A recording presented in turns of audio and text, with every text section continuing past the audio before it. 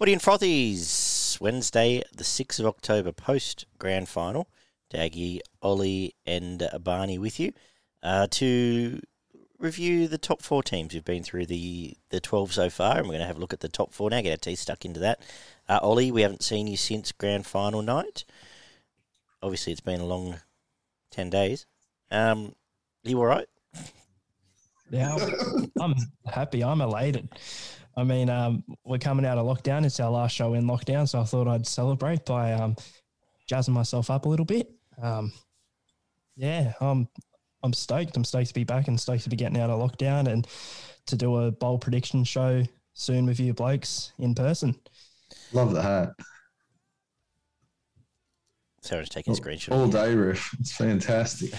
Yeah, well, shout out to Ripper Lids. A couple of years ago, I had a deal with them through rugby league, in my opinion, and they were going to give me 5% of the earnings for the hats or whatever over a couple of months. I said, no, just send me out a couple of free hats. So they did that. So I've got a couple of free hats with rugby league slogans on them that I've just not had the opportunity to wear, really. So I thought I'd wear them now. So I'm wearing my cap and my sunnies because I was thinking during lockdown, most people are inside. What are 2 things that they'd be without the majority of this time? Well, they wouldn't really need to wear sunnies or a hat. So that's what I'm wearing, and hopefully get to wear my sunnies and hat a fair bit more. I might wear it down the first night back at the pub. Oh, yeah, countdown is on.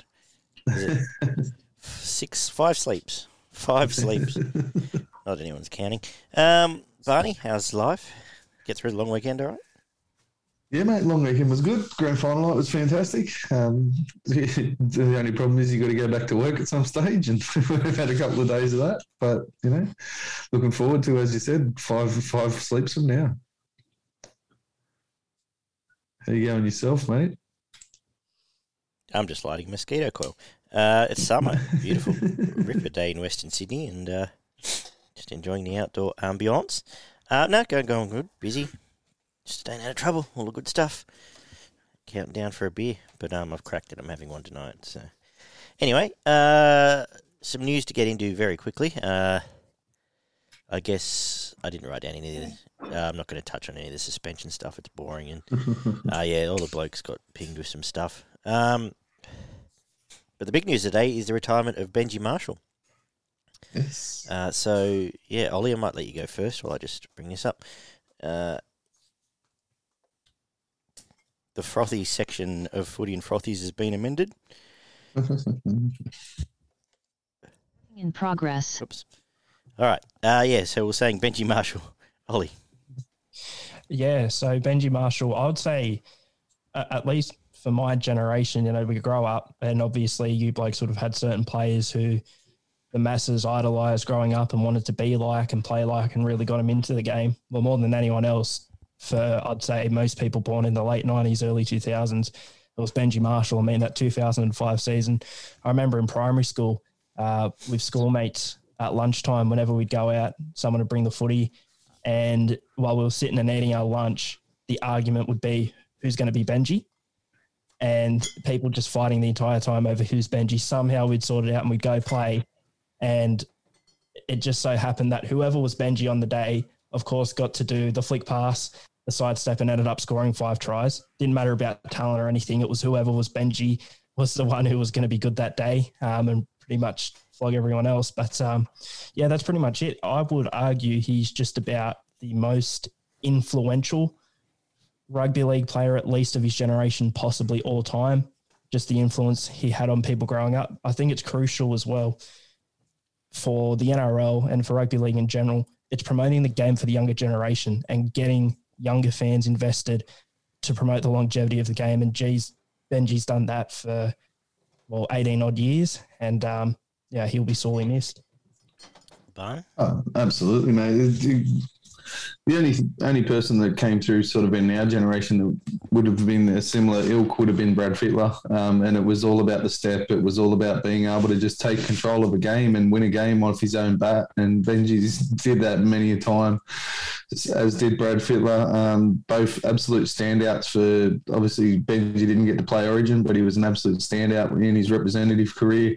I would have liked to have seen him actually never leave and go to Union, to be honest, because he would have gone close to the most NRL games ever without that little hiatus that he had when he went to rugby union. Absolute freakish talent, ball in hand. Obviously, defence, he wasn't smashing blokes everywhere, but he was one of the best attacking footballers that I've ever seen, even generation before yours, mate. So let's go to the fearless leader. I'm sure you've got some very fond memories of Benji. Well, I think Ollie summed up really well in that he is the inspiration for a generation of footballers. Even all the young Penrith boys, I think, all said, when they all debuted against the Tigers last year, or played their first game against Tigers, they're all lining up for photos with him. But a whole generation of kids grew up, as you said, doing the big step and the flick pass and taking it from there. And a whole bunch of unfortunate 12-year-old boys have been saddled with the name Benji ever since. But, you're right in that I think if he stays in the league, he plays close to 400 games. I think he gets 340 something. And he's said his own regret is the way he walked out on the Tigers. I'm sure, and he came back. Respect to him, is he came back a lot wiser and owned up to his mistakes. I think he speaks really well. He's obviously got a job wherever he wants it in the media next year. If not, I'm sure some club will snaffle him up as an assistant coach or a halves coach or something absolutely. like that. Could be Souths, actually. I dare say he'll be playing bits and pieces all the way through. He'll be doing a bit of media. He's very good in front of a camera with his media commitments through Fox. So I'd be surprised if they don't go out to do their best to snaffle him up there. But I'm sure he'll do some bit part coaching in the halves somewhere. But obviously was a major part of, apart from my three children, one of the most memorable nights of my life, watching the Tigers win the comp. One I'm not holding my breath for soon. But it's also forgotten, which obviously 05 and the trademark flick and everything. But 2010, 2011, he was close to the best player in the world. He was absolutely amazing. I stand by the fact we probably should have won the comp in 2011 when all he had to do was put his hand on Christian Inu. But for that year, he was dominant. Just controlled games. That was when he was just at his absolute peak. Sadly, it crashed pretty quickly with all the fallout, as usual, at the West Tigers. But magnificent player, obviously a New Zealand Rugby League immortal, and there has been the case pushed forward that he should be spoken about in immortal terms. I don't necessarily subscribe to it just yet. You mentioned Brad Fittler and blokes, so I'd have him before him. But my favourite player of all time, him and Freddie would be the two, and immensely proud to, I guess, at least got to enjoy some of it, I suppose. I don't really know what to say apart from that. Oh, absolutely. The one memory that sticks out for me, obviously being a Sharks supporter, was that night where he just single-handedly carved through about 9 or 10 different Sharks. And I think it was 2009 and scored one of the freakiest tries you're ever going to see. But he was just able to turn a game on its head at any point, and just with his footwork and the chip and chase, the grubbers, whatever, all the rest of it, and just put on points basically whenever it was needed. So one of the first of that generation that had that ball to the winger as well, that real bullet pass from the 20-metre cut out to your winger. He obviously didn't create it, but he was one of the masters of it. Who we missed. We'll all move on. Absolutely. And look forward to see where we go. We'll give him our salute for tonight. I might just get you to see if you can just jiggle your mic a little bit, Barn. It's a bit feedbacky, but sound all right now. So let's get it. Anything else you want to discuss out of the finals of the weekend? They've had a couple of nights to ponder it. No? Okay, cool. Not myself. Obviously, there was a big talking point that we actually didn't mention in our review, which with the charge down rule compared to when you're making a tackle and it's classed as a knock on, whereas when someone's kicking the ball, it's not. I think that probably needs to be lined up somewhere down the track. Well, the annoying thing about that is how many times this year did players get pinged for knock-ons making a tackle? Oh, when there's in no way, shape or form we're playing at the ball, and then you have that happen, and I would have assumed, players would have assumed it was 6 again when it happened live. They got it absolutely correct on the night, according to the rule, from my understanding. But the one thing we obviously didn't have Ollie on our grand final review show. How did you spend the evening, mate? And who did you get around at the end of the night? Did you have any good stories after the grand final? How was the old man and the brother? And well, that's the thing, really, isn't it? You know, like the game itself doesn't necessarily matter. You know, everything else, I know there's plenty of peanuts out there who are Penrith supporters who probably don't deserve it. But I mean, for my dad and my brother, that's all I was really thinking about. I was absolutely gassed for them. Dane Laurie had a good night. Yeah, he had a great night. You know what? Fair enough to him. It's another topic, but I don't blame him, or I'm not mad at him or anything for doing that. Maybe you are because you're a Tigers fan. No, not really. It'd be like if I turned up at if Barney and I ended up at a end of year consumers piss up. Like, who cares? You know what I mean? Yeah, exactly. And you know, these mates. No one will get that except for like 10 blokes in a Nepean district, but whatever. But yeah, so pretty much at full time, I went, shook the old man's hands, and he was a bit teary-eyed. Yeah. I messaged my brother straight away, and I said that he and Dad deserved it as much as the blokes on the field for all the years that they've been going to at least every single home game, few away games too, and pumping all of their money into the club. You know, watching them be disappointing for a long time. Most of the time, Penrith are pretty average, but yeah, it was good. And the last time they won a comp, I don't remember it. They were at the grand final, but it was good to actually be in contact with them and actually remember this one. But yeah, that was really the main thing. And Dad's watched it about genuinely 20 times since. Good on him. Due to Labor Day, and has he found the one where Penrith play better than Souths? What do you mean? The game where Penrith play better than Souths? Yeah. I thought they were pretty even. I genuinely thought Penrith were probably just better, but it was a really good game for the whole 80 minutes. And we've had some grand finals throughout the years that have been similar and probably won't be remembered that well because there wasn't that moment, if you will. And I'm not sure if this grand final is going to be one of them yet. But yeah, anyway, on Monday he got up at 7 a.m., started watching the replay, did not move from the couch till 5 p.m., had to come down and get some clothes off the line. He was picking the clothes off the line for me and was reciting the last minute of commentary off by heart. Awesome. That's good. That's real good. Good on Paddy. Good man. And I'm happy for him anyway. And, you know, in fairness, you know, whatever. As we said, we knew a lot of people. We know a lot of Penrith fans. We know a lot of people it meant a lot to. I saw Flobs' reaction live. You know, good on him. We're all entitled to be happy at some point in life, except for Tigers How was fans. your missus, Barn? Oh, she was absolutely overjoyed, mate. I expected a little more carry-on, to be honest. It only went on for about 20 minutes, and then she settled down, which was surprising to me. But, yeah, she was absolutely ecstatic with the win. Shall we get into it? Absolutely. So we kick off, we're going to get into, as we said, review the fortunes of the top four, as we have done in the weeks leading up to tonight. So expectations through how they performed compared to expectations, best players, and where the future might lie for all of them, which, to be honest, for all four, there's question marks, I would think, but we'll get to that. Manly finished fourth. Barney, do you want to run through some stats? I did, yeah. They had a 75% completion for the season, a tackle efficiency of 88.5%.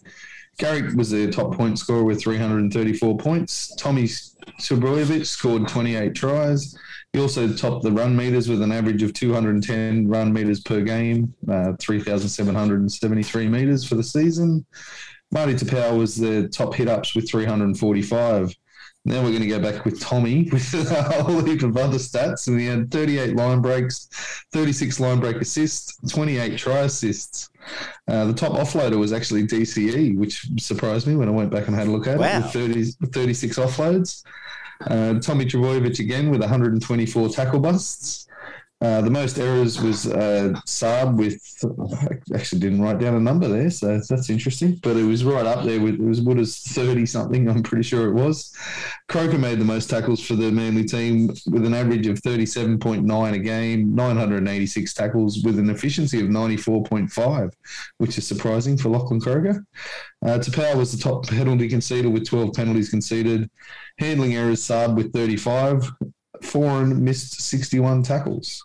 Their season ended up being 34 points, 16 wins, 8 losses, 744 points for, 491 against, which was an average of 31 points for and 20.5 points against per game.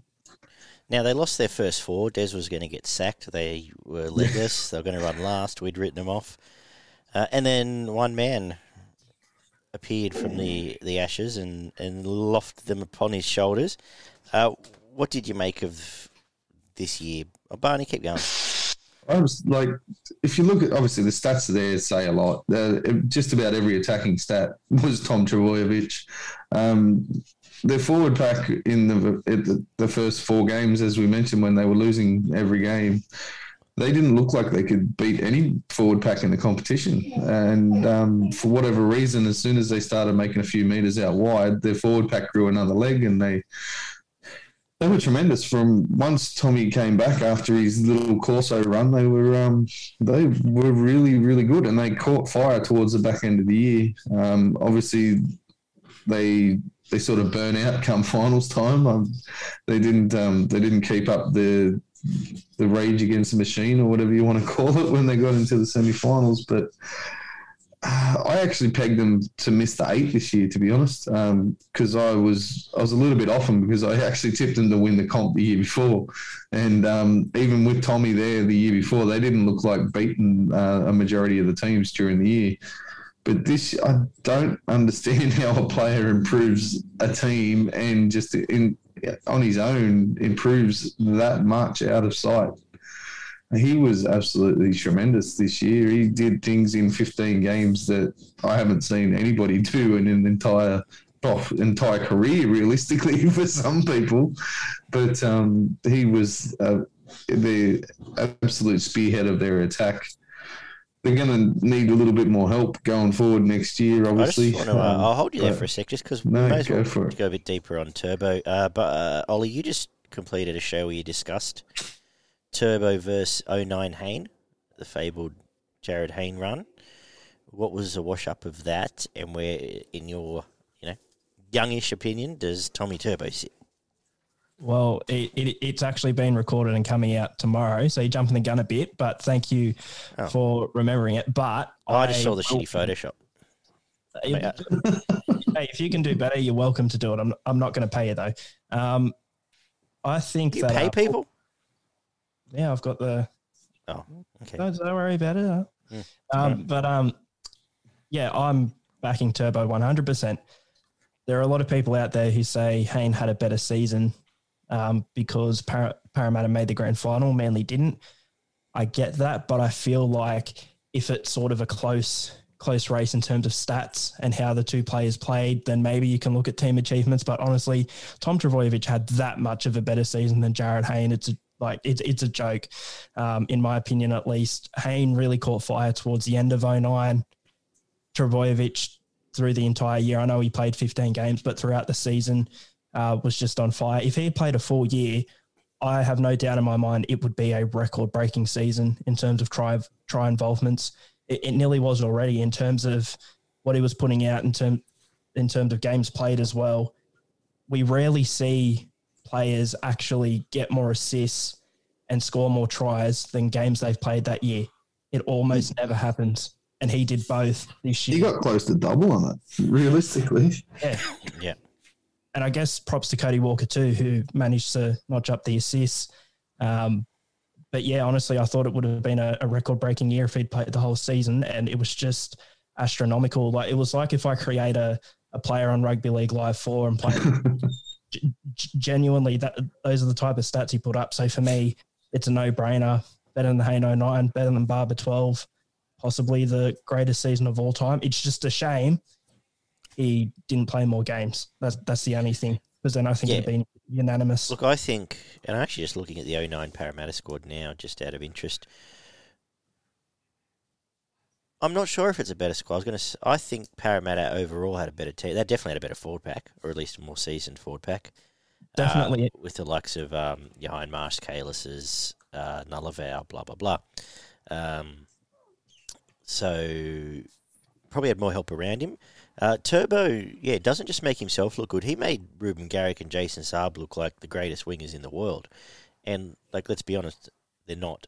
And those games that he missed. And even after Garrick found form and Saab found form, the games he missed, the wheels just completely fell off. So what he added to that team was amazing. I'll let you keep going with what you're doing, Barn. But I just thought we'd chime in and No, mate, I didn't really have a lot more to say, to be honest. To me, he papered over a few cracks, especially with the middles for the Manly side. They've got some good up-and-coming youngsters as in Schuster on the edges and Ola Katau, but I thought their middle actually lacked a little bit of punch, and they were sort of they were propped up a little bit because Manly would, if they were struggling in the middle, they would go wide early, whereas, get on the back of Tommy and they'd make a lot of meters through the centres and down the wing and take a bit of pressure off their middle forwards. So if anything, I think Manly really need to look at probably strengthening that middle a little bit going into next year. But on Tom, he's built like a big second rower. He's as fast as anyone else, so that adds a lot to it. I think the big thing for next year is Manly's forward pack needs seasoning. And I flagged a little bit in lead up to the last two clutch games, but Schuster's obviously got all the talent in the world. He's got the flair, but just need that little bit of hard nose about him. Ola Kuatu reminds me of maybe where Kikau was 3 years ago. He can be as good, if not better, as Kikau by the time and he's only 20, so by the time he's 23 he'll be a scary proposition. Is he a New South Welshman? Have we had this discussion? I'm not sure, to be honest. I think he's a Kiwi. Probably a Kiwi. Sure. But they're the two shining lights in that back row, and I think the front row was disappointing. Kepi ended up starting a lot, and he's a fine tradesman, but O'Shea Ole went backwards this year. Yes. I thought he was very disappointing from where he was at the Tigers. Agree with that. Tapau did a job. Tapau was so serviceable. Young Paseka is something, and he will be something. But he never got a lot of years. I know he had injuries and that, but he never got a lot of real hard minutes. At least didn't feel that way, but he was damaging when he was on. And the other one with the other big bench player will be a good player, Sipley. So they've got stuff there, but they need a bit of time. Curtis Sirenen spent most of the time injured and is going. So I think they'll be better for this year. Should we touch on DCE, just what he brought to the team? And there's a funny thing, because he finished high up in the Dally M Awards, he finished second in the Daggy M's. The irony is, if Turbo doesn't play, he probably doesn't finish top 20, because they probably get beat a lot and he falls off the chart. Whereas in some teams you'd think, Pappenhausen's taking points off Munster. But I don't think it's necessarily the case there. But he had a fantastic year. He's the second best halfback in the comp. I've got a complete halfback, in my opinion. His game control is fantastic. His kicking's as good as, he's on the Reynolds level when it needs to be. His short kicking's great. His support play, he's the best supporting halfback in the comp. I didn't realise the offload stat. That's incredible. I don't know if that's a blight on the forwards or on the rest of the forwards, or if it's just he's a bit sneaky. He's taken on the line a little bit more than most halfbacks. But I thought he had a fantastic year. He unfortunately wouldn't be the Australian halfback if the team was named tomorrow, but he would. He's obviously the Queensland captain halfback for as long as he needs to be, at least at the moment. Thoughts on DCE, Bun? Oh, yeah, tremendous year. I really like his passing game. On top of his kicking game, as you mentioned, he's one of the more complete halfbacks running around in the competition. I think even if they were getting beaten, I think there's a few games at the start of the year we gave him a point here and there as well. One of the ones in a beaten team. Which one was it? I think it might have been when they played Penrith we gave him a point. Is it Penrith or St George? So, and when Tommy wasn't there, he was probably their standout player anyway. So, one of his better years of his career, I think. Probably his best year, realistically. And if he can improve on that, there's something there. I like Lachlan Croker too. I think they found something there. Moving him into 9. Actually, when you mentioned him, he's one of the more underrated players. His defensive work's fantastic, and they missed him. They missed his service in those couple of games. It's pretty good quick service as well. Yeah. Like to see him get out of dummy half and run a little bit more, but he's improved out of sight. I didn't have a big rap on him at all, to be honest, up until this season. So, yeah. Thoughts, Ollie? Yeah, well, pretty much all the blokes you mentioned. I don't know if Ollie's fallen asleep half the time when we're talking. Keep the glasses on. Sorry, keep going. Yeah, so you like obviously Turbo, DCE would have to be in there with the players who impressed me. I also had the 2 wingers and Ola Kawatu as well, who you mentioned, Daggy. I looking towards next season though for Manly, I actually think they might regress a little bit after this one season of Tommy having a huge year. I'm not saying he's necessarily going to drop off at all, but now teams know what Manly is, and that's a decent football side that is carried a lot by one player with a forward pack that's extremely up and down. And that's the big weakness for Manly. And it was this year, you boys brought it up. On many occasions, their forward pack looked strong. They looked dominant. They looked great. Other times, they were poor. They were disappointing, usually in the games where Tommy wasn't there. And that's the big thing. I don't think one player can lead a team to a premiership. They can only lead them so far, and then they hit their ceiling. Doesn't matter who the player is. I personally never seen or don't believe a single player has ever led a team that far on their own back. They've always had a little bit of help. And I guess we could say Dally Cherry Evans is that little bit of help, I guess, for Tom Trbojevic. But the thing is, DCE plays better when Tommy's in the side. And I'd argue too, if DCE wasn't in the side, Tommy'd still have a great season, probably still Dally M. But DCE does help him out a bit by setting up those plays for him. So, yeah, I think they sort of go hand in hand, but they need that bit more, Manly. Their forward pack, definitely. That's the big thing for next year. Going to have to be more consistent, I would say. Otherwise, I probably see them probably around 5th, 6th next year. The one thing I do, and I'm pretty sure a lot of Manly supporters would agree with me, to be honest, is I'd be putting Jake in the front row. Yeah. They've got Ethan Bullimore coming in, who's I think I like him. He's quite good ball in hand, and he can run good, strong lines through the middle, but he spends too much time trying to link up with his outside backs. Yeah. And you've got a ready-made replacement in Schuster there, who is a much better ball player than Jake is. Don't get me wrong, Jake does a decent enough job. I was saying I like Bullimore, but he needs to put his head down and just charge through the middle and make his 50 tackles every second game. Well, and it gives him an 80-minute prop, and that just it's one less thing to worry about as well. Yeah, I said Bullimore coming in will help. I guess off the bench or back row there. Morgan Harper had his glimpses of something good. Yes. As did Sully, who's going, so he might be a bit of a loss. And the last one I guess I'll mention is Kieran Foran stayed on the field and looks pretty good. He looked happy back at home and has quite a good combination with DC, and he was good this year. Yeah, he poked his nose through the line quite a bit. His running game actually did help them at times. There was, I mentioned I think it was the game before the finals or maybe even the first final against Melbourne, that he was realistically the only one who looked like breaking open the line at different times, where he put his head down and actually ran the ball into the line and then tried to play after that.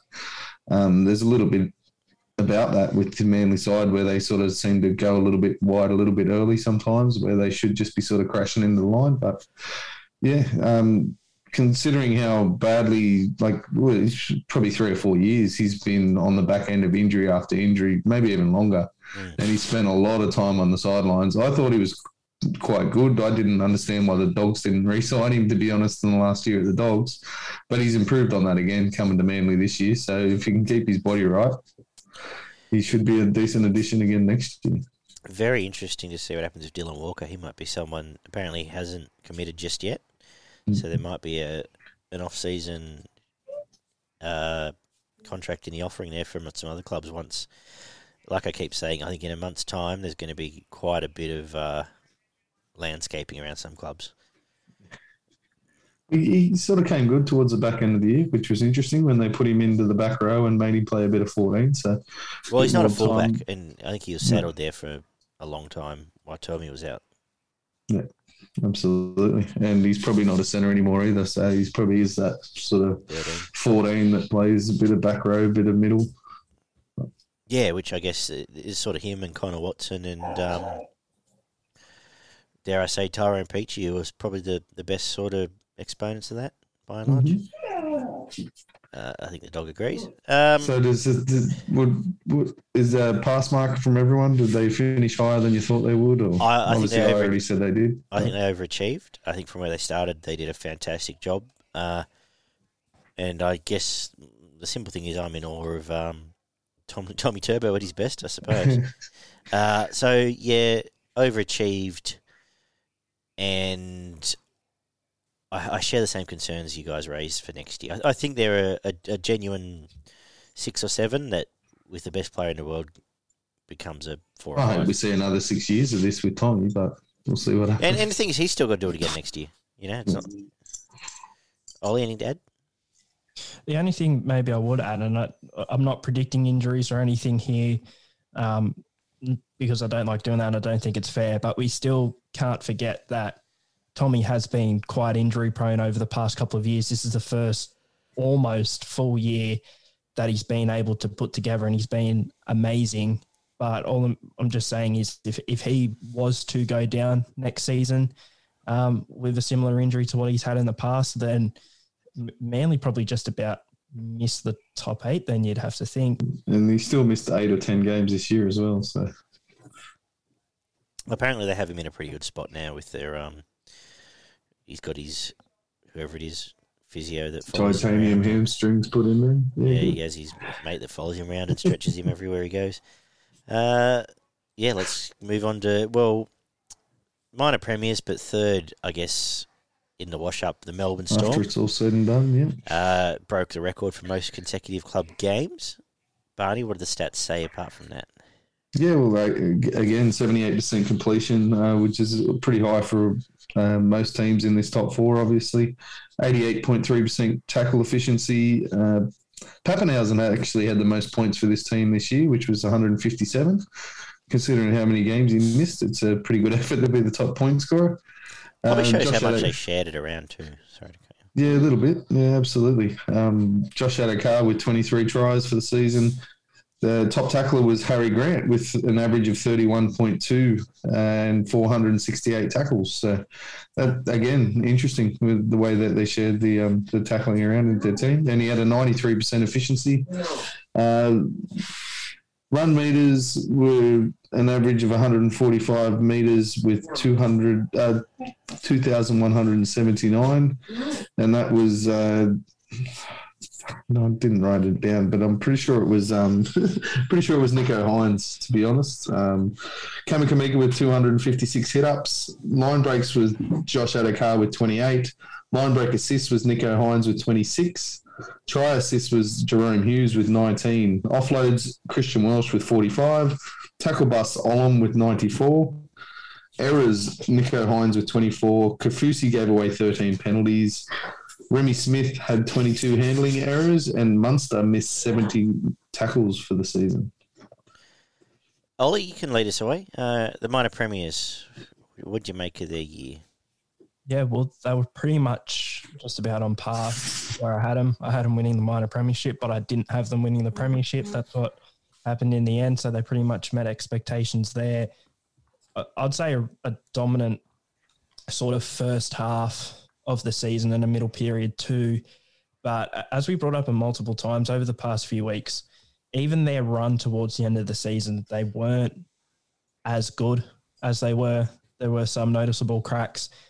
Their worst game of the season was, funnily enough, probably a game that they won. I remember against the Cowboys. They're just lucky that the Cowboys are god awful. But yeah, there were worrying signs, and they weren't great in that preliminary final against Penrith either. Penrith were great. Penrith had some great goal line defence, but Melbourne was sort of holding on, and we were thinking, is it possible for Melbourne to run out of gas? Is it possible for them to have that bad game? And when's it going to come, that game where it all just unravels? And unfortunately for them, it didn't really come during the year, although they had that bad game against the Cowboys where it really unraveled. I thought was the preliminary final in terms of discipline, ball control, everything. They just look like a bit of a different side. But other than that, obviously a record-tying year, 19 wins in a row, can't be understated. Craig Bellamy, for me personally, is the best coach of all time, in my opinion, just what he's been able to do with this side that he's put together. But in terms of next year too, I don't see them winning the minor premiership. They're definitely top 4. I just feel like the losses that they've had as well, this is probably the most loss. Well, Cameron Smith himself was a gargantuan loss last year, but in terms of talent that they've lost, you've got Finucane going, you've got Nicho Hynes going, Josh Addo-Carr, etc., leaving the club this year. I think all in all, there's 11 players leaving, and Melbourne haven't really experienced that for a while. So it's going to be interesting to see how they react next year. But other than that, the players who stood out for me, Jerome Hughes was one of them, especially when Munster was having his down period, which I'd say was probably that first half of the year. Jerome Hughes stood up. Brandon Smith as well, arguably their best player, and their forward pack just as a whole. Their forward pack seems to always go underrated. They don't get talked about as much because of your Hughes, your Brandon Smith and your Munsters when he's playing well, but I thought it was just about the best forward pack we've seen in Melbourne Storm history, I'd even argue, just in terms of consistent performances for the majority of the season. But yeah, other than that, as I said, I see them dropping off a little bit next year. Still top 4, but I just don't think they'll be as good, which it's hard to match a record-tying season, of course. Yeah, it's a funny... If I sit and think about Melbourne Storm year, there's 2 blokes. The first 2 blokes come to mind are Brandon Smith, who in my opinion was the best hooker in the game this year, week in, week out, and Nicho Hynes, who grew a leg. He was tremendous, became a outstanding top-level first-grade fullback, and at times half as well. But they were the 2 that got this team through a lot of trouble. That you mentioned, but through that streak, there was games, obviously, they won very well, but there was many times they played 40 minutes of pretty ordinary footy and were a little bit headless chook, and Cheese was often the one that just got them straightened up and going. When you actually look through their matches played, it's just how many games are shared around. Like Chris Lewis played 21st grade games this year. You wouldn't even think of it, but the constant rotation was an issue. Not an issue, they kept winning. But I think it was to the detriment at the back end because they actually looked clunkier when they took Nicho back out of the starting lineup. There would have been an argument to keep Nicho at 1 and play Papenhuyzen off the bench. Obviously, Papenhuyzen scored points after a while and found a bit of his mojo, but I don't know if it necessarily helped just how fluid the team was. Munster had a pretty ordinary year apart from the last 6 weeks where he found a bit of form after Origin. Nelson missed a lot of footy. Welsh had a pretty good year, but missed a bit of footy. They all... I think it's understated just what a good job Cheese did this year and what a good job Nicho did, and Jerome Hughes, to keep this team on track, because that could have gone off the rails a little bit. And obviously the coach, we wrapped Robbo enough. For Bellamy to do a similar thing is pretty good, but I think they've shown now that they're pretty close to the bottom of the barrel in that we saw once year Smoothies and Penays and Cooper Johns come into the team. They're not the players, they're not even the second-tier players that they've had for a long time. So I think they're up against it next year, which I'll talk about in a sec because I'll let Barney have his say before I keep going. To be honest, I agree with just about everything both of you boys have said, especially on Munster. Ollie, you mentioned that you didn't think he had the greatest year, and Daggy said that he probably only came to life in the last 6 games. I'd be surprised if I could have given him 6 games in the entire year where I thought he was good, to be honest. I thought he was a lot of the reason why we mentioned a few times during the year where their attack went sideways. They lost control, and that was a big part, obviously. I don't think... Obviously, Cheese and Harry Grant covered over the cracks that Cameron Smith left, but the way that the team lost control for at times half a game where they just didn't seem to have any idea of where they were going, what they were doing. It was just the forwards had their job, and the forwards got through their job, and that was basically the reason they won a lot of those 19 straight, is because their forwards were as good as anybody, and they just get through a job. But off the back of that, there was so many times where the play just broke down, the ball went to ground or went in and behind people. The kicking game was poor for a lot of the season for Melbourne, to be honest, unless Jerome took control and did it himself. There was no standouts like Reynolds or DCE or Cleary where they consistently pinning teams down in their own corner. It was basically they'd sort of run it a lot on, rather than kick it, they would run it into a corner, and if they didn't score, then you have to ruck it out. Yeah, it was that Nico sort of sweep play a lot late in the set. Yeah. And as you mentioned, Cheese and Nico, I thought, were basically the cornerstones of their attack for a lot of the season, apart from Jerome Hughes. And I don't think he got the plaudits that he deserved for a lot of the year. He carried this team quite a lot on his own back as well. But yeah, everything you guys mentioned, what gets them through is that they tackle like nobody else. Like their defense is just as good as, the top 2 or 3 teams in the competition, and their forwards just continually roll through the middle. And if you can't dominate their forwards, then you're going to get beaten. They'll beat you, even if it's only by 2 points and they just scrape through. They will beat you because they don't make a lot. Their completion's pretty good. Their defense is really good, and their decision making when it actually matters isn't that bad. But yeah, their control was nothing like it has been for the last 4 or 5 years. Yeah. Actually, just another name I'll just mention, the 5'8" wannabe, but Kenny Bromwich, a little tradesman, isn't he? He goes hard. Him and Kafusi are very underrated, to be honest, as back rowers. They do a really, really good job. They never miss their target. They're really strong ball in hand, and they defend extremely well as well. But yeah, Kenny doesn't mind a little grubber kick into the corner. It's funny because I can't keep saying it because I feel like every team's worse off next year, and they can't all be. So they can't all be. Someone's Absolutely. got to finish first, second, third, and fourth.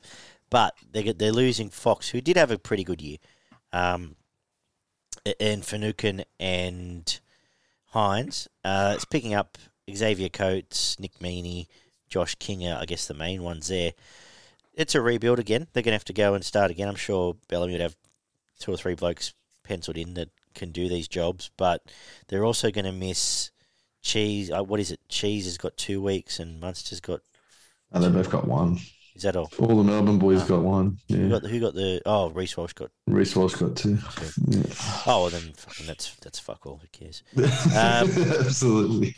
So, I feel like the fall's coming, but it's hard to say if with Melbourne. But I definitely think they're a weaker team next year. But we'll see how that plays out. If they all stay on the field all year, who knows? Munster might have a fire lit under him and be nice and sober all year and realise his potential. But look, they're probably still realistically top 4 because someone's got to be. Yeah, absolutely. I think they really need to work on a kicking game and an option when it's not Jerome Hughes, because Munster's kicking game this year wasn't great, especially the long kicking game. I think they need to find somebody to take a little bit of pressure off Jerome Hughes, because generally late in the sets they just know it's going to Jerome to kick. So yeah. We should see if Papenhuyzen had a boot on him. Like, you know how, go back to 2009, but Jared Hayden used to have that boot. If they, he could just kick it 60 metres if they're in trouble, or boot it, 40 metres in the air if they're in trouble. But the focal point's still going to be their hookers with the 1-2 with Harry Grant and Cheese, and it's pretty hard to stop, especially if they're forwards and doing their job through the middle. Harry Grant. So. How'd you rate his year? Obviously, it was stop-start and. Yeah, obviously injuries crippled his career. His season a bit. When there was a he had run the 2 there games for, where he just tore a couple of teams. Yeah, there's apart. a run there for about probably 5 or 6 weeks where he was extremely good, and I think it's a little bit of a detriment to both of them, to be honest. I know that they work well together, but I think it hurts them both, especially when, Cheese has got to go back into the back row and then Harry comes on. It doesn't hurt their defence at all because they're both extremely good in defence, but I think feel like you can't, sort of cruels their attack. You can't have 10 years of 2 international hookers playing 40 minutes. So something's got to give, I suppose, at some point. But I thought Harry was a little less creative this year, to be honest, than what he was with the Tigers. I don't know if that's because he's been told just to get the ball to the other two, but I don't think it didn't seem like he was creating as many opportunities as he did when he was at the Tigers the year before. Ollie, you've been quiet. Pretty much said my piece on Melbourne. I thought Harry was good when he played. The combination he and Cheese struck up, I thought was really good, especially when he first came back in the season. It looked like they had a little something worked out, and that was working well. But he's not necessarily broken through the ceiling once again like he did last year. But that definitely doesn't mean he can't reach his potential next year or in years to come. What you do get back, and they didn't really have it, they didn't have time to build on it the back end of the year, but if you have that 1-2 and throw Pappenhausen in as at 3, he really can hit that hole straight to the middle, Pappenhausen.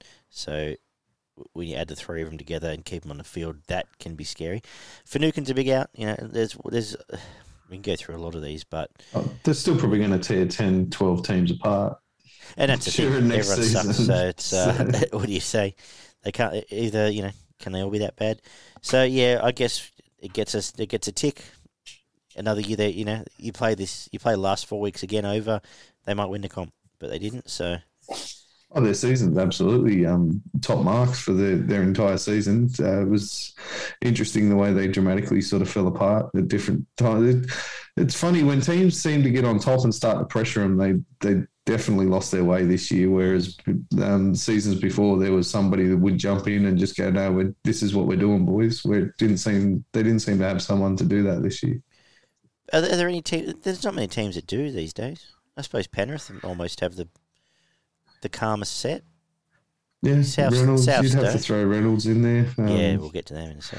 DCE does, it's a lot about that kicking game, as I mentioned. It's, when you're on your back foot, the best thing to do, in my opinion, is to kick early and turn them around and pin them back in their own end and make them do the work. But yep. So I guess we'll move on from Melbourne. All said, all done. Thank you, linesman. Thank you, all boys. All right, we head to the grand finalists, South Sydney Rabbitohs. Barney, some stats. Yeah, 78% completion again, 89.1% tackle efficiency. Reynolds with 260 points for the season. Johnson with 30 tries.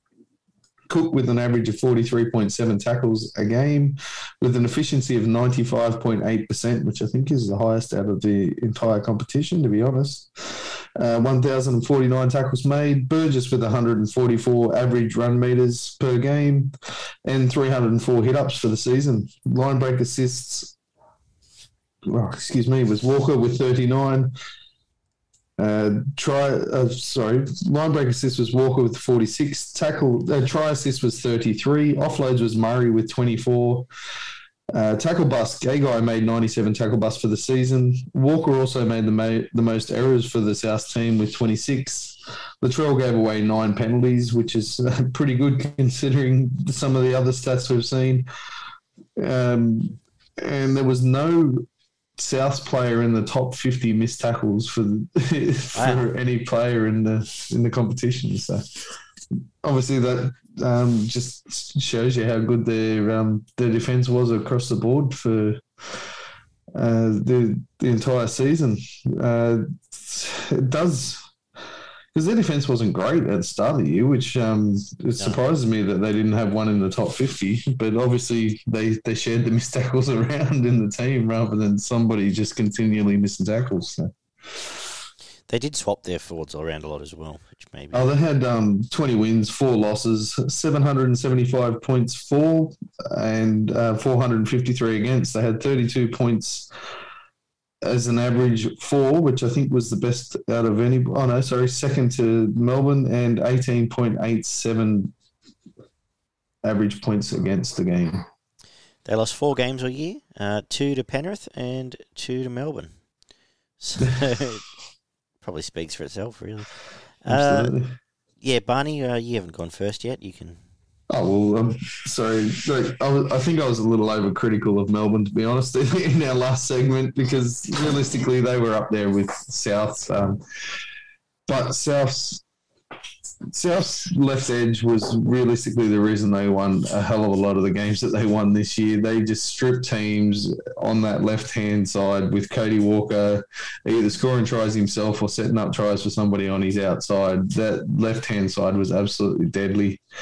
They just continually, as soon as they went down there, they just scored points. It didn't matter what defence they were up against. They just came down with their set plans, and it was as slick as anything else you'd ever seen as well. Some of the passes to put Johnson away, we basically went over untouched for probably 10 or 15 tries during the year. And if it wasn't that, Walker was cutting back inside. I thought that Cody Walker's probably had his best season that I think I've ever seen the bloke play. He was fantastic. Their forward pack, which everybody had questions about, even up until just before the semi-finals, everyone was still asking questions of South's forward pack, but they absolutely did a job. They didn't dominate many teams with running meters, but their defence in the middle with the likes of Cook, Arrow and Murray just shut down most attacks when they came back through the middle, especially Murray and Cook. They don't miss a lot of tackles. You try to go back through the middle and they just cut you down, and you've got to start again and you've got to find another way to try and get around them. Yeah, I thought they completely overachieved, to be honest. I expected them to be in the top four, but I didn't expect the way that they changed from attack to defence at the back end of this year, because they were blowing teams away with their attack, and they got blown away a couple of times by Penrith and Melbourne. But they turned from as soon as Latrell got suspended, they turned from an attacking team to a defensive team, and they went through and they almost, well, not even stole the grand final. They were deserved winners, realistically, as were Penrith. Either team could have, that was, a bounce of the ball, an intercept pass, and either of these two teams could have won the competition. And South Sydney should be proud of what they did this year. And they're going to lose a few going into next year, but I still expect them to be easily top 8, and where they finish in that top 8 is going to be very dependent on how they start the season next year. Isn't it funny how, again, I talked about a sliding doors grand final, but it wasn't even like that intercept. It wasn't even if he got the ball to Johnson. If he'd just gone to Gagai, they score, I think, having looked back at it. But yeah, that left edge was deadly. It was, but that was two blokes. Like, with all due respect to Johnson and Gagai, it was Latrell and Cody that did that damage. I think Latrell had his best season ever. Week in, week out, even though he had these probably 5 or 6 games where he had a bit of a smoker. But and especially the pack year, but when he was on the field, his ability. Look, I'm still going to stand by the fact that I think if Latrell Mitchell plays in a grand final, they win the game. I think they produce more points. I think they break that left edge quicker. And obviously it's a whole different game, and defence got them there. But I think he was immense this year. One of my favourite players to watch. I hope he learns from this year and continues to mature and stays fit and all that sort of thing. Their forward pack was unsung. Tom Burgess probably had his best year I can remember as well. He was tremendous. Absolutely. Even shown it back to the bench, but single-handedly, we've talked a lot about. Well, not a lot. We probably had 5 times where we said a front row won a team a game. Mo or Luke Thompson kept Bulldogs in games, but there were a couple of games where he definitely won them the game. Yep. Through the middle of the year. Fisher Harris was the other one, I suppose, we talked about in those sort of vein. The growth of the Professor, which I'll let Ollie talk about in a sec. He was outstanding, and the respect he has around the club's clear, but got to captain the club at one game and was just fantastic and earned his front row spot. And yeah, you've talked about Cody Walker and just I call him a tonguey. I didn't mention, which I'm surprised I didn't, be honest, because I thought he was one of the better front rowers / second rowers running around in the competition this year. So yeah, and they still don't necessarily get the best out of Campbell Graham. And just before I throw to Ollie, I'll just mention Cameron Murray just because I can and I want to. Ollie, hello.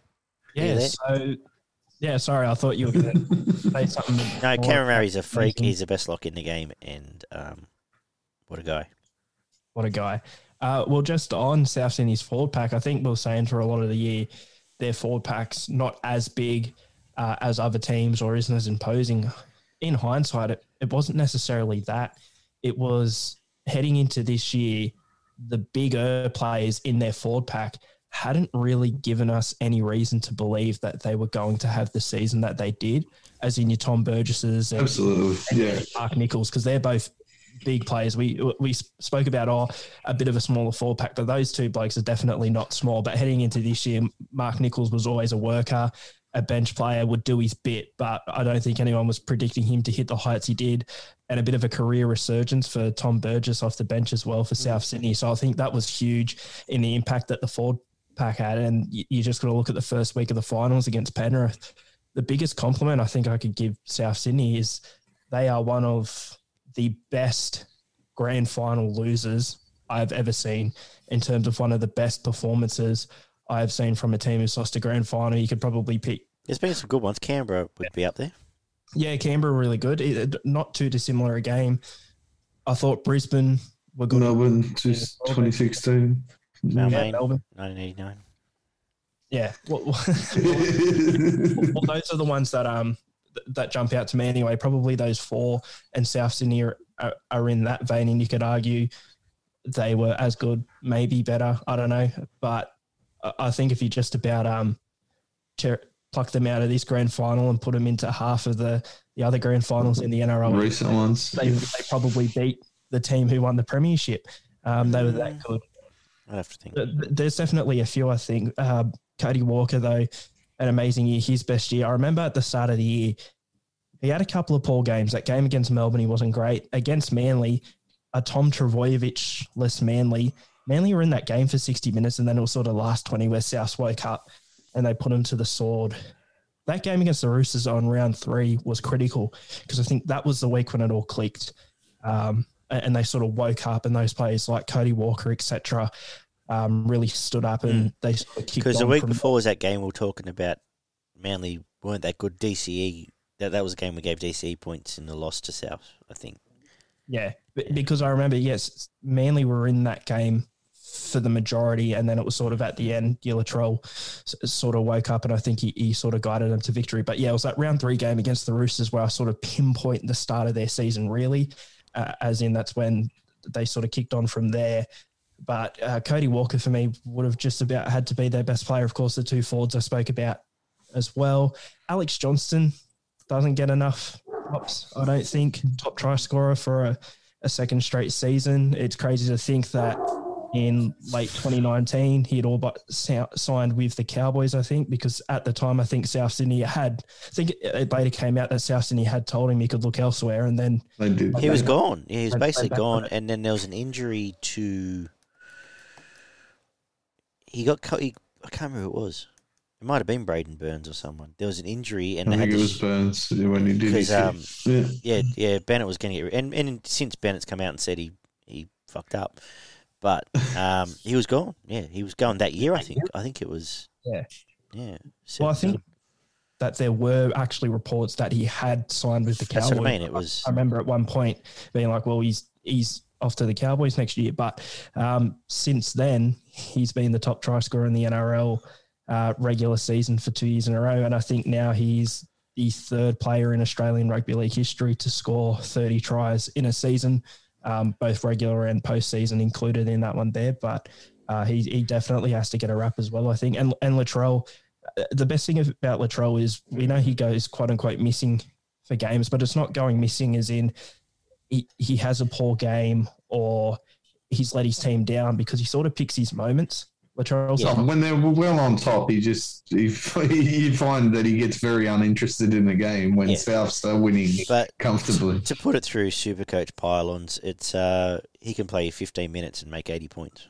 Yeah, but that's the thing as well. He sort of picked and chose his moments, and picked and choose his moments when he was needed. If he wasn't needed and then Cody Walker was running the show, all the forwards, your Mark Nichols and your Tom Trbojevic were dominating the middle, then he didn't really need to.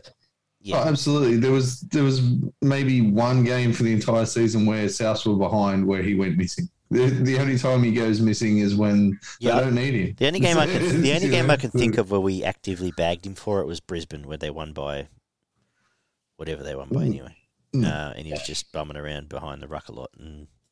Well, yeah, to bring Jared Hayne back into it, I guess we're purely talking about the player here, but I think one of Jared Hayne's biggest weaknesses in a way is that he didn't really pick and choose in his moment.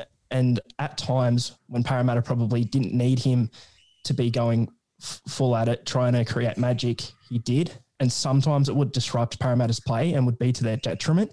Whereas I think Latrell knows... Yeah, Jared was good for that second row cutout pass. Yeah.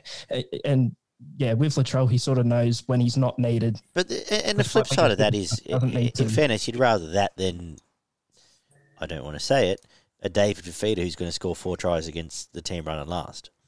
You know what I mean? Yeah, like you don't want the flat track, but he's not. At no point have we ever said he's a flat track bully or he plays his best footy against the best teams. Yeah, Origin would have loved to have seen it, and rightfully so. He should have been rubbed out. I have no issues with suspension, but would love to have seen what he would have brought to a final series. But yeah. Yeah, that's pretty much it. I guess next season with South Sydney, it's a weird one because I still, as you brought up, there aren't too many teams who actually look better next year.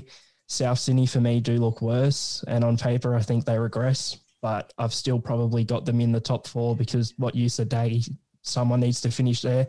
I don't think they're going to have as good a season as this year, but I feel like it'll still be enough, probably 3rd or 4th, I'm thinking, for Souths at the moment. So, yeah, next year they're losing Burns, Cook, Gay, Margot, Benji, Reynolds, and Sewer. I think it's not quite sunk in how important Adam Reynolds, well, it has to me because I keep talking about it, how important Adam Reynolds is to this team because there are some angry ants in this team and they do have the propensity to get a bit of the old pumpkin on at times, and Reynolds was the one that calmed them down.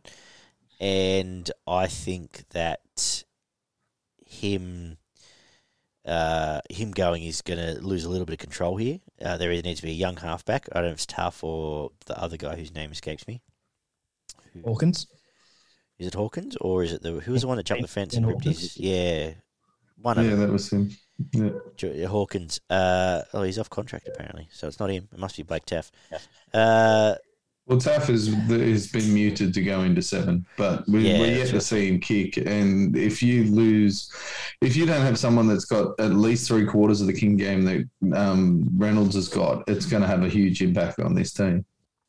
Well, that's right. So I think the game's Walker's had to be primary kicker.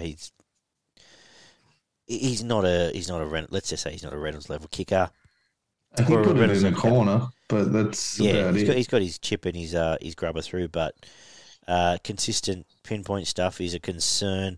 So it's going to be a lot of pressure on Cam Murray, who I assume is going to be club captain, going to have to keep them all under control, and maybe to a lesser extent Cook. And Gay Guy, I think, is a hole that needs to be filled. So, and their forwards, their back row. So. And even Benji, Milford's coming in, and he had his 4 great games at the end of the year, but we'll see what that brings if he comes in. So I have concerns, but as we've said, who beats them, I'm not sure, but I feel like they're going to regress. But yeah, I think they might slide out of the 8, to be honest, just on the back of structure and control. Unless Taft's got a kicking game that we haven't seen yet, which is quite possible. He's played his whole junior career in the halves, from what I've heard.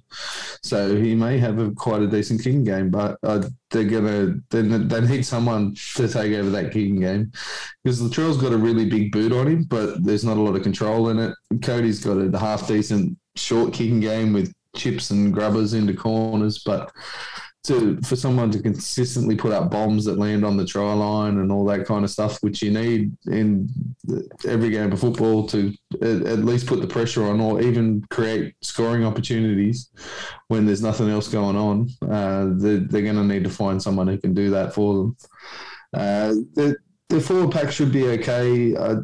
Sua is a little bit of a loss. Mago barely played a game this year, so I did have raps on him coming into this year, but I don't think he played much football this year, so it's not realistically a loss. As we mentioned, their big boys did a good enough job. Jai Arrow was a little underwhelming for me, considering how good he was at the Titans at just being that guy that controlled the middle, and he was the aggressor and that nasty bloke. And I'm sure if you're given a few more minutes in this South back, he can do that as well. And he might even take a little bit of pressure off Murray. Well, he played himself out of a starting spot essentially, and yeah, he is one of the. on.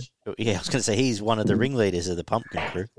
Absolutely. But yeah, I think they need to find another worker or two in the middle just to take some pressure off Murray, because I honestly think that Murray could be one of the better attacking back rowers / locks in the game if he doesn't have to make 55 tackles a game. So if they can do that for him, like if he only makes 30 tackles in that grand final, I reckon that he probably sets up one or two breaks and whatever, and the try comes from it. But he had to make his 52 tackles, and Cook had to make his 40. That's another big point. Cook's been making 45, 50 tackles every game, and his running game this year was nothing compared to the last 2 or 3 seasons. They really need to get him out. But it wasn't that good last year. Yeah, but it still was a lot better than what it was this year. And everyone thought these rule changes, he was going to be the god of football. Yeah. But there was a couple of games where he ran 3 or 4 times in the entire game, which is just, but most hookers at least get out for 8 or 10 runs for most games, and there was a couple of games where he ran 3 or 4 times, and it was obviously to South's detriment. I expect them to be around the bottom of the 4, but it wouldn't surprise me if they miss the 4 next year, to be honest. Yep. I guess that's South. Overachieved, I think. Yeah, slightly. I had them sort of pegged in around 4th, but yeah. It's a funny thing because their season around. I think Canberra skewed all of our pre-season a little bit, and maybe the Warriors, but maybe overachieved, and real concerns for next year. I think that's probably the consensus, is it, boys? Pretty close to it. Yeah, pretty much. All right, the Premiers, the Penrith Panthers. Barney, yep. 79% completion, 87.9% tackle efficiency. Top point scorer was Cleary with 231. Top try scorer was Burden with 17, which was pretty low considering a few of the others in the top 6 in this competition. Top tackles was Api Coruscant with an average of 44.1 tackles a game, 793 tackles for the season, and 92.6% efficiency. Run meters, this man's an absolute freak and a god, and I love the way he plays his footy. And Brian To'o with an average of 246 metres a game, 5,162 metres for the season in 21 games. It's just ridiculous. He was that 1,888 post-contact metres too. It was like 30 metres ahead of anybody for the entire season, and the closest was Tommy, and he was making full lengths of the field breaks at different times of the year. James Fisher-Harris with 303 hit-ups. Burton with 26 line break assists. 26 line breaks. Luai was the leading line break assists with 25. Cleary with 21 try assists. Offloads was Tavita Pangai Jr. with 54, and I reckon 40 of those came before he came to Penrith, but he did have an impact when he did come to Penrith. So tackle bust, Brian To'o with 129 tackle busts. Kick-out features quite heavily in the negative stats for the Penrith team with 31 errors. Not the second rower of the year. 14 penalties conceded and 26 handling errors. And Liam Martin missed 92 tackles for the season. They ended up with 44 points for the year, 21 wins, 3 losses, 676 points, 4 and 286 points against, which is obviously the big one and the whole reason that they won most of the finals games that they won. 28.16 points for and 11.9 points against. Isn't it well, when you add up 5,000 metres from Tuo, Dylan Edwards 4,060, which is fifth on the ladder, throw in their forward pack, and then throw in 10,000 kicking metres from Nathan Cleary, which clearly led the comp as well. They played a lot of their football in the opposition's half and kept them there. They didn't. Absolutely. And I said it last year. Continual pressure football. Yeah. They earned the right to score points later in the game by playing that sort of football earlier in the game. And they actually lost their way for probably 2 months of the season where they just went away from that. But for the first, until the mighty West Tigers beat them in round 13, until then, they would just own field possession. They wouldn't panic and think they had to score. And I don't know why it hasn't spread to other teams, because a lot of teams panic, but they will happily be 0-0 at 20 minutes because they know at the back end of the game it's going to be, they got 12 or 18 points coming in quick fashion. It helps your defence. When you're defending a team running off their own line, you can compress your defence and send 4 blokes at them. Yeah. And you're not going to miss that tackle. And you're probably going to pick them up, just like the grand final, you're probably going to pick them up and drive them back 5 metres. Obviously, it's a lot harder to defend your own line than what it is to defend a team running off their line, especially with the one-out stuff that most teams come at you with off their own line. So has been the key to Penrith, and if that's Cleary's doing or if it's older Cleary's doing, his incredible assistant coach Serraldo's doing, good on him. But it laid the template and it worked tremendously for 3 months. Origin cruelled them, and I thought the back end, it took them a long time for the wheels to go back on, but I have to give massive credit for the way they got through. I can knock them all I want and some of their fans, but the way they got through that final series, they earned the right. Excuse me. Well, to be premiers, and it's been a thing since 1908, mate. Field position, possession, and defence will win you more games than anything else. Yeah, they were tremendous. I'm gonna, before I go back and put my Penrith cap back on, and wax through about some players, I'll let you wake up there, Bernie down the bottom, and have a chat there. Am I down the bottom on your screen? Yes, you are. Oh, yeah, you're on mine, yeah. A weekend at Bernie's. Yeah, well... You wouldn't even know what that was, would you? I've probably heard you blokes mention it before, because I have heard weekend at Bernie's mentioned. Actually, I'll put money on it that it was you blokes, but... Unlikely. Penrith, the 2021 premiers, so I'm going to say they probably passed this season. But they did exceed my expectations. I know for a lot of the year I was backing them, but at the very start of the year when I made my predictions, I had them 4th and I had them going out in the prelim.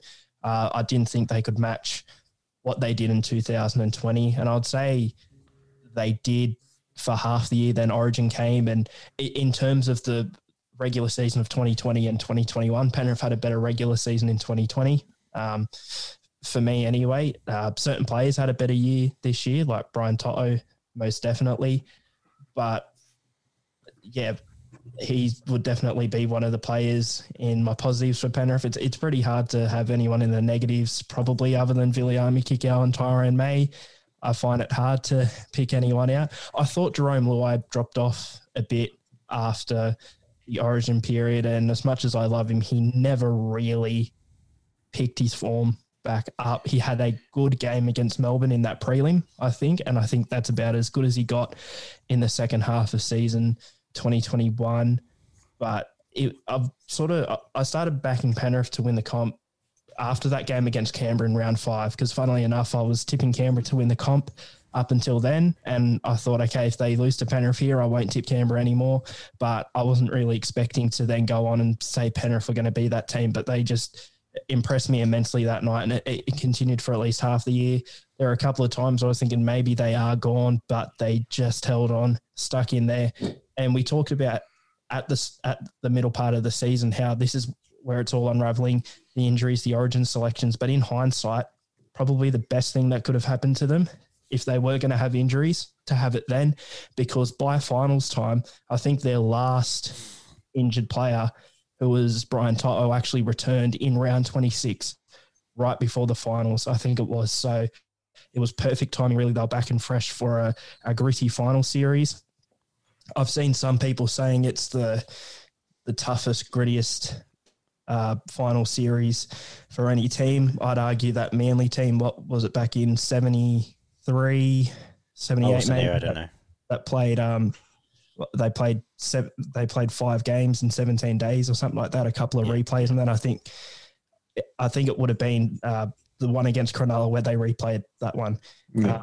I'd say that was probably a bit grittier and tougher on the players, but Penrith stuck in there. They got the job done in the end. Next season, I don't really see them regressing. At the moment, I have them as my minor premiers because whereas a lot of teams, I don't think Penrith are getting better next year, but I can't see him having that drop off to even a Melbourne's extent.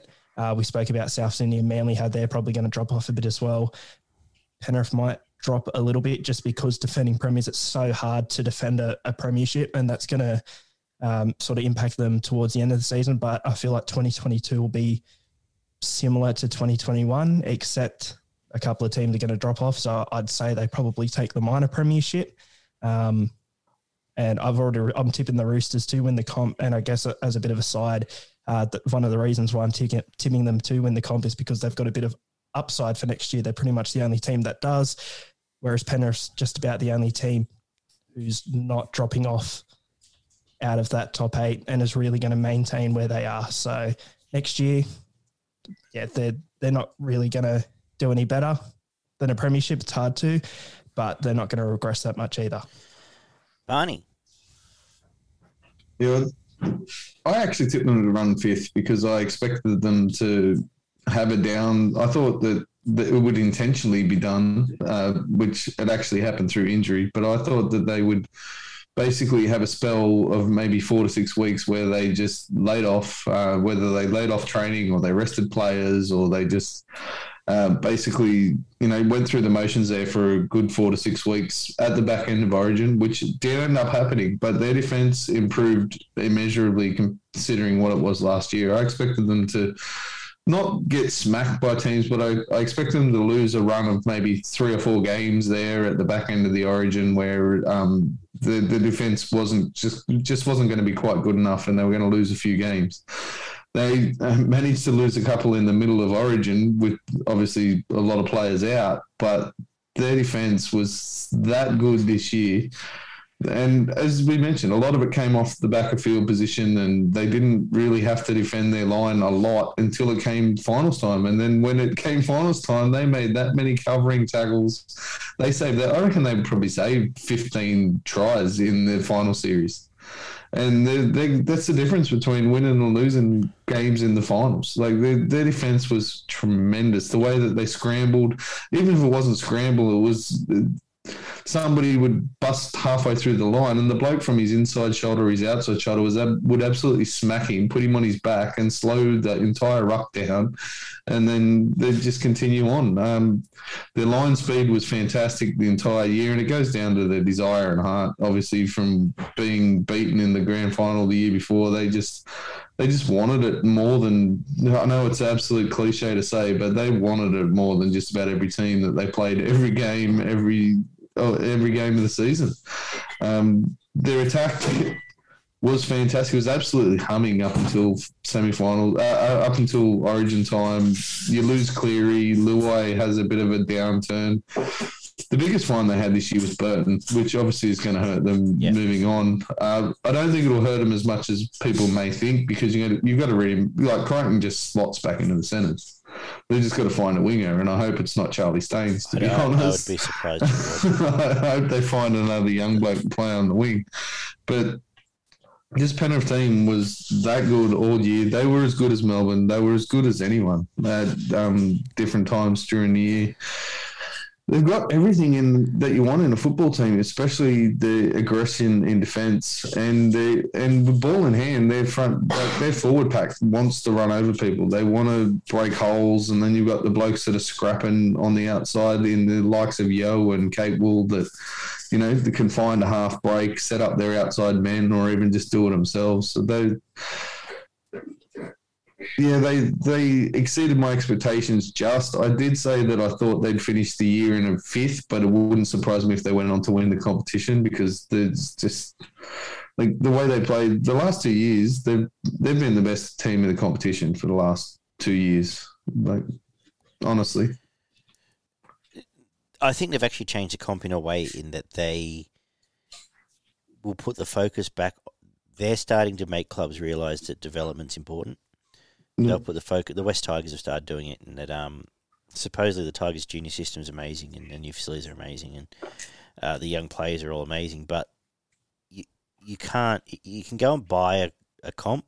You can't anymore. But you can grow this team that can win you maybe 3 comps. And Roosters did it to a little. I know they're not all homegrown, but Roosters built that team that they put the 3. They got them in young and put them all together. Yeah. And Melbourne did too. Let's be honest. So if you look at the last 10 years, Melbourne, Roosters, Penrith, at their best, Brisbane, they grow their teams. And I think clubs are starting to come back and realise that a little bit. What you mentioned about desperation, I'm just even looking at the results, but there was games where they played like absolute shit that they won. And that's the thing. They won is the ultimate. Like I bagged them plenty of times, but they won. 13-12 against Para. Para should have beat them by 10, but they didn't. Even the games where Cronulla and Tigers beat them, they played like they should have lost by 50. They were that bad, but the desperation and half a team, and had half a game, half a team, and it's at late. The Roosters game. I'm just looking through results. The Brisbane game, but they won. Is what the difference was, and they wanted to. They had the most desperation of any team, and. You can have a look through the finals team, final series as well. South could have and should have beaten them. We pretty much said could have, should 100%. Have beat them. Actually, every week I sat here and said, well, Penrith should have lost, but they didn't. And I wish I followed a team that was like that. But, kudos to them, kudos to the staff, kudos to the players. They are, at heart, a lot of my favourite players. I know 2 of Ollie's favourite players at least play for him. Okay, good chat, Ollie. And I thought you were stopping because you were like holding a burp or something just then. I thought you were. Well, I was, but you were supposed to jump in like a and run for the team, mate. So yes, I love Bizzer and Romy. Oh yes. And here's again. I'm going to say for next year, I have concerns. Capel's a big out, isn't it? You know what's weird about Capel? He doesn't do anything. When you look at stats... He does fucking heaps. No, I know, but you look at his stats, like, in the grand final he ran 38 metres. There was that other game he ran 42 metres, but fantastic defensive player. Cleaning up the shit on the inside. He's making the tackles, he's diving on the loose balls, he's fucking makes a mistake here and there. I know, but that's a big out, is my point. But it's funny, stats-wise, how sometimes the stats don't tell the story. Just trying to find it. But, yeah, losing Capel's a big out. Burton obviously is a big out. They have to rebuild their centres there because he was the centre of the year. Naden, not so much a big out, but when you combine it with Capel, is a concern. And but they've got enough there, like I said. They've still got Robert Jennings, still got Crichton. I think I'd like to see Linu maybe go to the back row and maybe take Capel's position, and then I think they need to find another big guy to go in the middle with Leota and Fisher Harris. Who back? Your Sorensens. Well, they've got Hopgood there. They've got blokes like that. Well, Sorensen's a bench player now. His career is basically, like he was tremendous. Don't get me wrong, but he's at the back end of his career. He's got 12 months left in him, maybe 2 years at the most. I assume next year's the year we see Salmon and Hopgood. I think Spencer Lino, to me, seems more like someone who's going to play on a fringe and maybe pop a ball here and there and do that sort of clean-up stuff rather than running into the tee for defence. And I'd just like to see him pick up a big body, someone, anyway, Ben Murdoch, Masilla, someone of that sort of ilk, just to run through the middle and do his job. And they do the 15 hit-ups through the middle and make his tackles and just give your Fisher Harrises a little bit of a break and...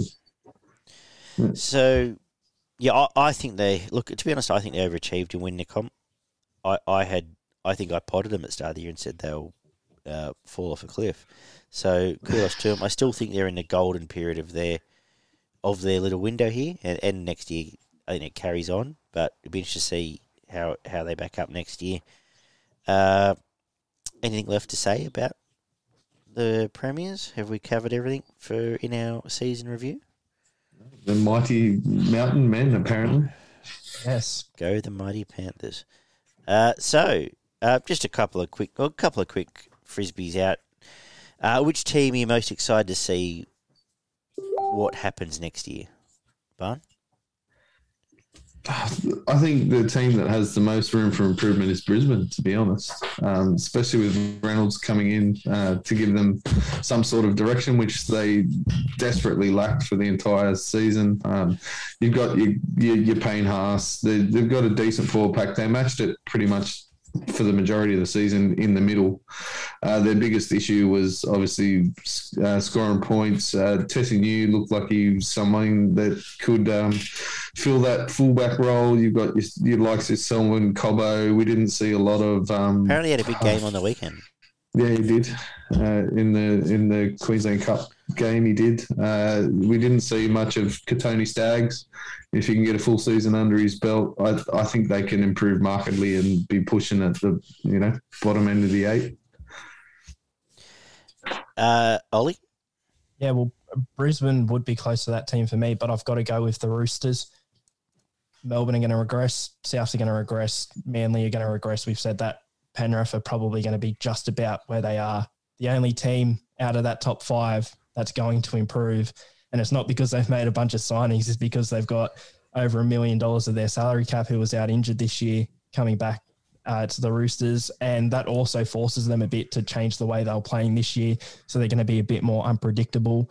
Besides, I'm really keen to see this Sam Walker-Luke Keary combination because Sam Walker does have that ability to control the game a bit. When Cooper Cronk retired, Luke Keary sort of had to go into that game controlling quintessential halfback position, which he can do perfectly. He won a Clive Churchill medal in 2000 in the 2018 grand final doing that.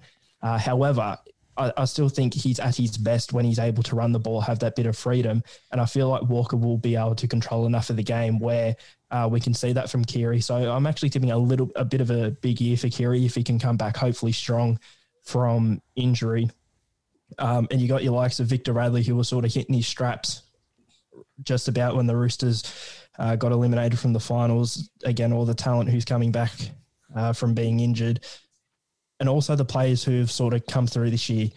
Kieran's probably going to be starting now at centre. He's definitely a promising prospect. Suwali, I think, will play a bit more first grade than he did last year. He's still not season out in first grade, but it's going to do him the world of good now, especially with all those players coming back. He'll have a lot more protection. So right now I'm really excited to see the Roosters play next year. And as I said, I'm going to say it again, at the moment, they're my tip to go all the way in 2022. You fuckers. I was so happy footy was over. Now I'm excited for footy again already. Shitheads. But you've stolen the two obvious ones. But I'll just say the Sharks. Very interested to see what first season coach does. What Finucane brings to a club, what Nico Hines brings to a club, what Cam McGuinness brings to a club, we don't know yet. So there was, Sharks for the 3 years have been the whipping boy of the 8. I don't say they're just like That's pretty much busted. They make the 8 and then get whipped out. Yeah, the busted balloons. But if I would be excited if I was a Sharks fan, put it that way, as much as any other club. And the other question I'll ask you is just a handful of players that might springboard next year. Well, I'll go first. I'll go first, just because I'd never go first. Well, first of all, from a selfish point of view, very excited to see what Jackson Hastings brings back to the NRL, and our man Oliver Gildart. But on top of that, it's actually, and even just thinking about it, and an extension of Dewey and Dane Laurie and whoever else, but even just thinking about it, seeing what Luke Keary and Cam McGuinness bring back to the game after 12 months off is very interesting. It's intriguing to me. seeing where Jerome Luai goes next year, he can go one or two ways. He could be the next Dylan Brown. He could be. He could get back to being a superstar. Dylan Brown's someone I'm interested to see. Does he end up on the bench at the Warriors? So they're the main ones. A couple of forwards, Stefano, A1 there, again from a selfish point of view. And some of those Brisbane players, like your Selwyns, and some of those forwards, I really am keen to see grow. So somehow I have a soft spot for Brisbane now, which is weird. Who wants to go? Who wants to go first here? Get amongst it, Ollie. Yeah, so you picked my two, Luke Keary and Cam McInnes. McInnes is definitely an interesting one because he just about, at least statistically, is the best defender in the game. I want to see if he's still able to keep that up coming back now as a Cronulla Shark with the best side he's had around him in at least 5 years. On the back of an ACL. Yeah. Of course, Toby Sexy Sexton. I'm keen to see how he develops. It seems like I'll throw Marzu into that too. Yeah.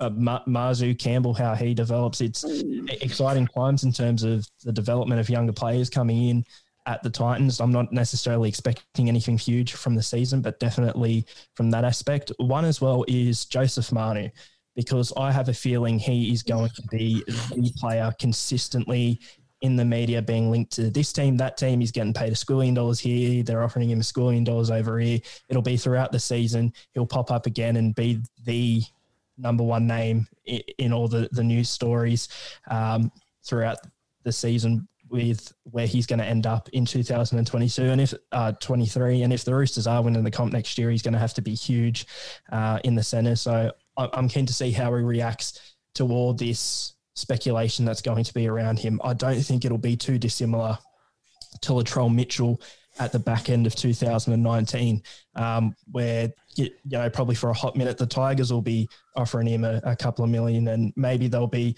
a bit of hope there for the Dagster. But then I think I'd say probably ends up at the Warriors in 2023. They seem to be throwing the kitchen sink at him and going to give him the world, but I'm just keen to see how he reacts to it all and if he can keep up that amazing form that has had him, for me, in the top 10 players of the game this year. Just before Barney goes, the other team I want to give an honorary mention to is the Dragons, because they now just feel like the fifth grade park cricket team that turn up and get bashed every week, but geez, they have some fucking good barbecues afterwards. It's all the 40-year-olds together and get on the It just feels like, it feels like my sort of team. So good on them. I'd love to have a beer for Yes. It's a bit frustrating as well, because I think I said a couple of weeks back, probably other than, or maybe now the Tigers, but Penrith and Brisbane as well, they have a lot of young talent coming up who could be anything in the next few years. And it's almost if they get it right, they could be they're easier top 8 team. Easier top 8 team. Yeah, but again, it's easier said than done. But the thing is, with all this talent coming through, hopefully the Dragons just don't stick to too many of the old guns and actually give some of them a chance to come into the side, because the past couple of years the Dragons have not been the best with bringing young players through. Probably the big example is Jason Saab, who at Manly was one game away from a grand final and one of the top try scorers in the comp. So that's definitely interesting, because they're bringing in a lot of the older boys, but they've also got so much talent. I hope that Sloane's number one round one next year and not Mumbai. That was going to be one of the ones that I was going to mention. I will get to you, but let's go now, because it's funny. This time last year we sat and went, well, there's none of these super coach rookies we can really latch onto, but it feels like there's a whole ton of them now. Absolutely. I'll start with my team, and it's Will Kennedy's my number one that I'll be watching to see where he goes.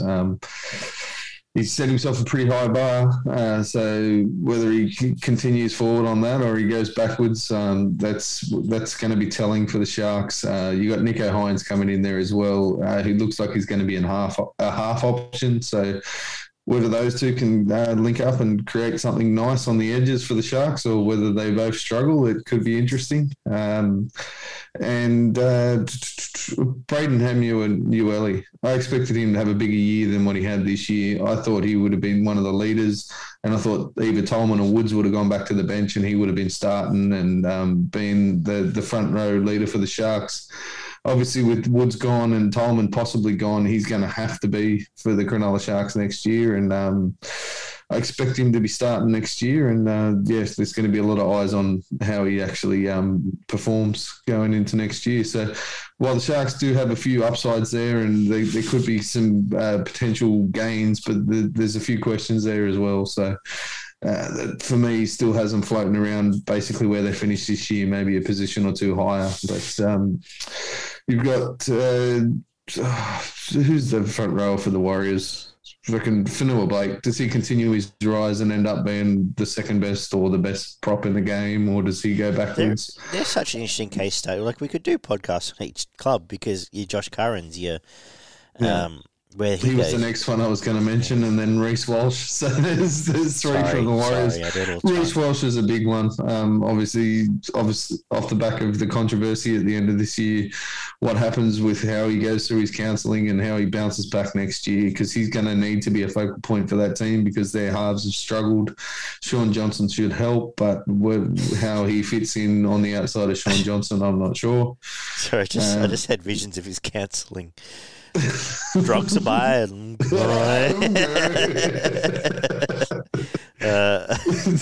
Tyrell Sloan for the Dragons.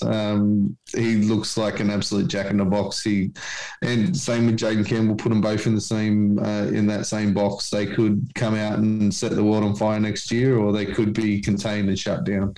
It's going to be interesting to see how they go. Lomax for me. I expected a big year out of him this year. Injury sort of cruelled his year this year. But he could be anything as a centre. He could be one of the best centres going forward. And Staggs, again, put him into that same box. I was expecting a breakout year again. Well, he had his breakout year the year before, but I expected him to rise further than what he did this year. But obviously he didn't play a lot of games of football, so it makes it hard. Mahoney's one also from Parramatta. He could end up being the best hooker in the game. Mm-hmm. But I'm not sure whether he does end up being the best hooker in the game. He's extremely good in defence. He's as good as just about anybody else. And he seems to have a really good mindset on how to set up an attack and how to get a team around the field and take some pressure off his halves. But he's going to obviously need a little bit of help there. So obviously he's going to need someone to jump on the back of what he does, and that's going to be interesting to me. I can see. I got a feeling a couple of those para players might be the first signed let's call them the Rolfins. The Rolfins. And Fafita, I think it's a make or break year for Fafita. David Fafita is on a shit ton of money at the moment, and if he doesn't do more than what he did this year, he's going to lose money in his next contract. So, but I expect him to be as good, if not better, than what he was this year, to be honest, for the Titans. So, I'm hoping and praying. I'm hoping. Just with a lot of the players that we've been mentioning here, I've noticed probably most of them have been from the Dragons. I've just been thinking while you blokes have been talking about these players. Are the Dragons going to be that team next year that we can just as easily see finishing 8th as we can see them finishing 15th? Win spur. Yes. Yeah. Well, if Ben Hunt turns up in the mood he did for 10 weeks this year. Yeah, absolutely. And Daggy stole Stefano. Stefano is my man crush at the moment. I absolutely love Stefano Ukatamanu, and I think he will push himself into probably the top 5 front rowers, if not top 5, at least the top 10 front rowers in the game by this time next year. And there was one more. Who was it? I just had it and I've lost it. That's right. Anyway, we're verging on bold prediction territory. So the good stuff is, do I think of him first? No, I'll think of him later. Now, next week will be our bold prediction shows. It's a lot of fun. It's basically our sign-off for the year. We sit down and we put our balls out and say, you should probably get that checked, and then say we... and then put it away, Taggy. And then say we go club by club and outline our bold prediction for every club. So it's not it's not a gold-plated guarantee. It's not just we know Cameron Guinness is going to lead. It's somewhere between pie in the sky and it's shoot for the stars, and you might hit the moon and see how we go. It's a lot of fun. We're going to hopefully be back at the Grey Gums Hotel because we're allowed to be. So we'll confirm all that info. Send in yours. So in a perfect world, send them into our Facebook page in video form, and I'll play them all on the show. So if it's your club, you can do all the clubs if you really want to, and we'll play them throughout the show. Your bold prediction for either your club or whichever club, player, manager, team, coach you want to, and the best one, we'll reveal the best one from last year. There were some crackers, and we're going to reveal, and then next year the best one will get a trophy on behalf of the old Dagster.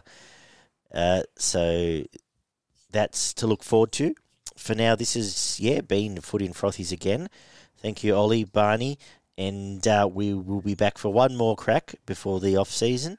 Hopefully in the off-season we'll have some interviews and some fun stuff lined up. But for now, one more crack for Rugby League in 2021. Thank you, boys. It's been a pleasure as always. Thank you for providing some sanity on a Saturday, or even a sanity on a Wednesday night is where I was going. And we will talk next week. Catch you soon. Rugby League.